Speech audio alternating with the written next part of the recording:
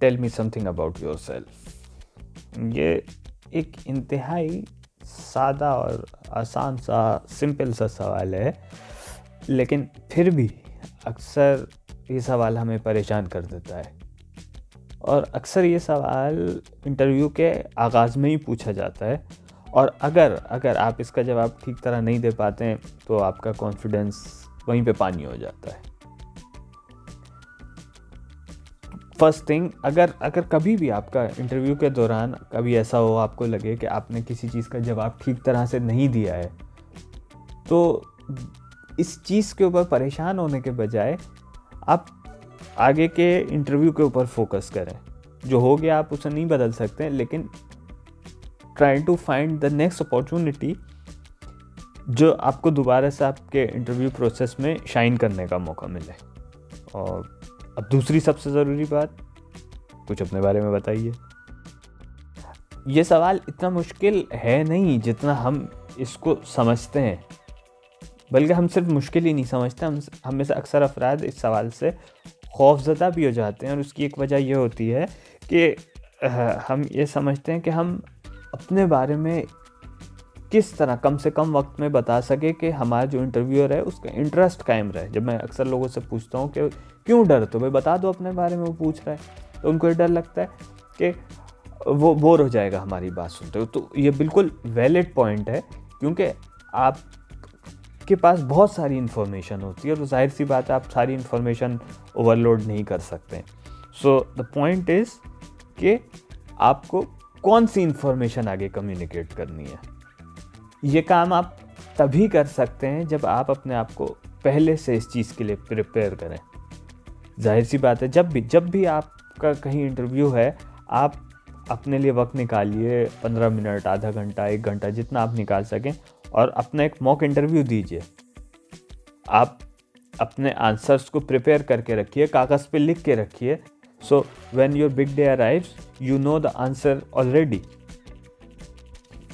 कुछ अपने बारे में बताने का मतलब पहली चीज़ तो यह है कि आपको अपनी रिज्यूमे रट के नहीं सुना देनी है लाइन बाय लाइन। जो आपने उसमें लिखा हुआ है वो आपका इंटरव्यूअर ऑलरेडी पढ़ सकता है, वो उस चीज़ पे इंटरेस्टेड है जो उसमें नहीं लिखा हुआ है। और ये काम आपको कम से कम वक्त में करना है, क्योंकि आपके पास बहुत ज़्यादा टाइम नहीं होता है अपने बारे में बताने के लिए। वो आपका इंटरव्यूअर कम से कम वक्त में इम्पॉर्टेंट से इम्पॉर्टेंट इंफॉर्मेशन एक्सट्रैक्ट करना चाहता है, तो एक राइट बैलेंस होना बहुत लाजमी है।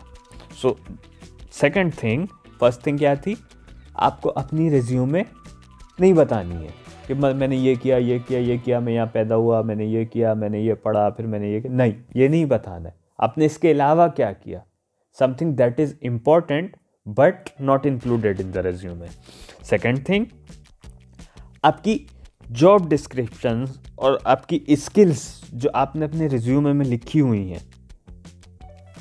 आपको वो पता होनी चाहिए, अच्छी तरह पता होनी चाहिए। जो हम बस एक अच्छा सा जुमला बना के लिख देते हैं ना, ऐसा नहीं होना चाहिए। जो आप लिख रहे हैं आपको उसका पता होना चाहिए।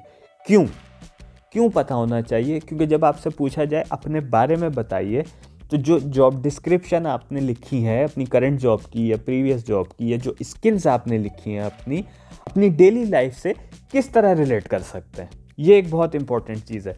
लेट्स से कि आप एक अकाउंटेंट हैं और आपने लिखा हुआ है, लेट्स से आपने अपनी डेजिग्नेशन लिखी हुई, you are working as an accounts manager. तो अब आप अकाउंट मैनेजर किस तरह बने? एक कंपनी में काम करते करते बस आप क्योंकि पुराने हो गए इसलिए बन गए, या आपको वाकई में अकाउंट से इंटरेस्ट है, you are passionate about accounting?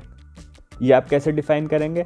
जब वो आपसे पूछेगा कि अपने बारे में बताएं, तो आप उसे बता सकते हैं कि आप अपने फ्री आवर्स के अंदर यूनिवर्सिटी स्टूडेंट्स को अकाउंटिंग पढ़ा रहे होते हैं, just to revise my academic knowledge, या इस तरह से आप कोई चीज़ बता सकते हैं। या if you are working for a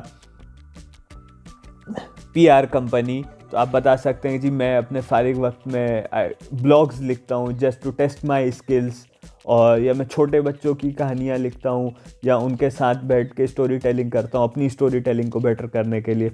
इस तरह की चीज़ जो आपका एक्सपीरियंस, आपकी जॉब डिस्क्रिप्शन हो और आपकी नॉर्मल लाइफ में उसका कहीं ना कहीं हिस्सा मौजूद हो। और तीसरी जो सबसे ज़रूरी चीज़ है कि जब आपसे पूछा जा रहा है अपने बारे में बताएं, तो आप कहाँ पैदा हुए हैं इससे उसको बिल्कुल भी इंटरेस्ट नहीं है। उसको इंटरेस्ट इस चीज़ से है कि आप उसके लिए क्या कर सकते हैं। So always tell your strength at this point, but never try to show of.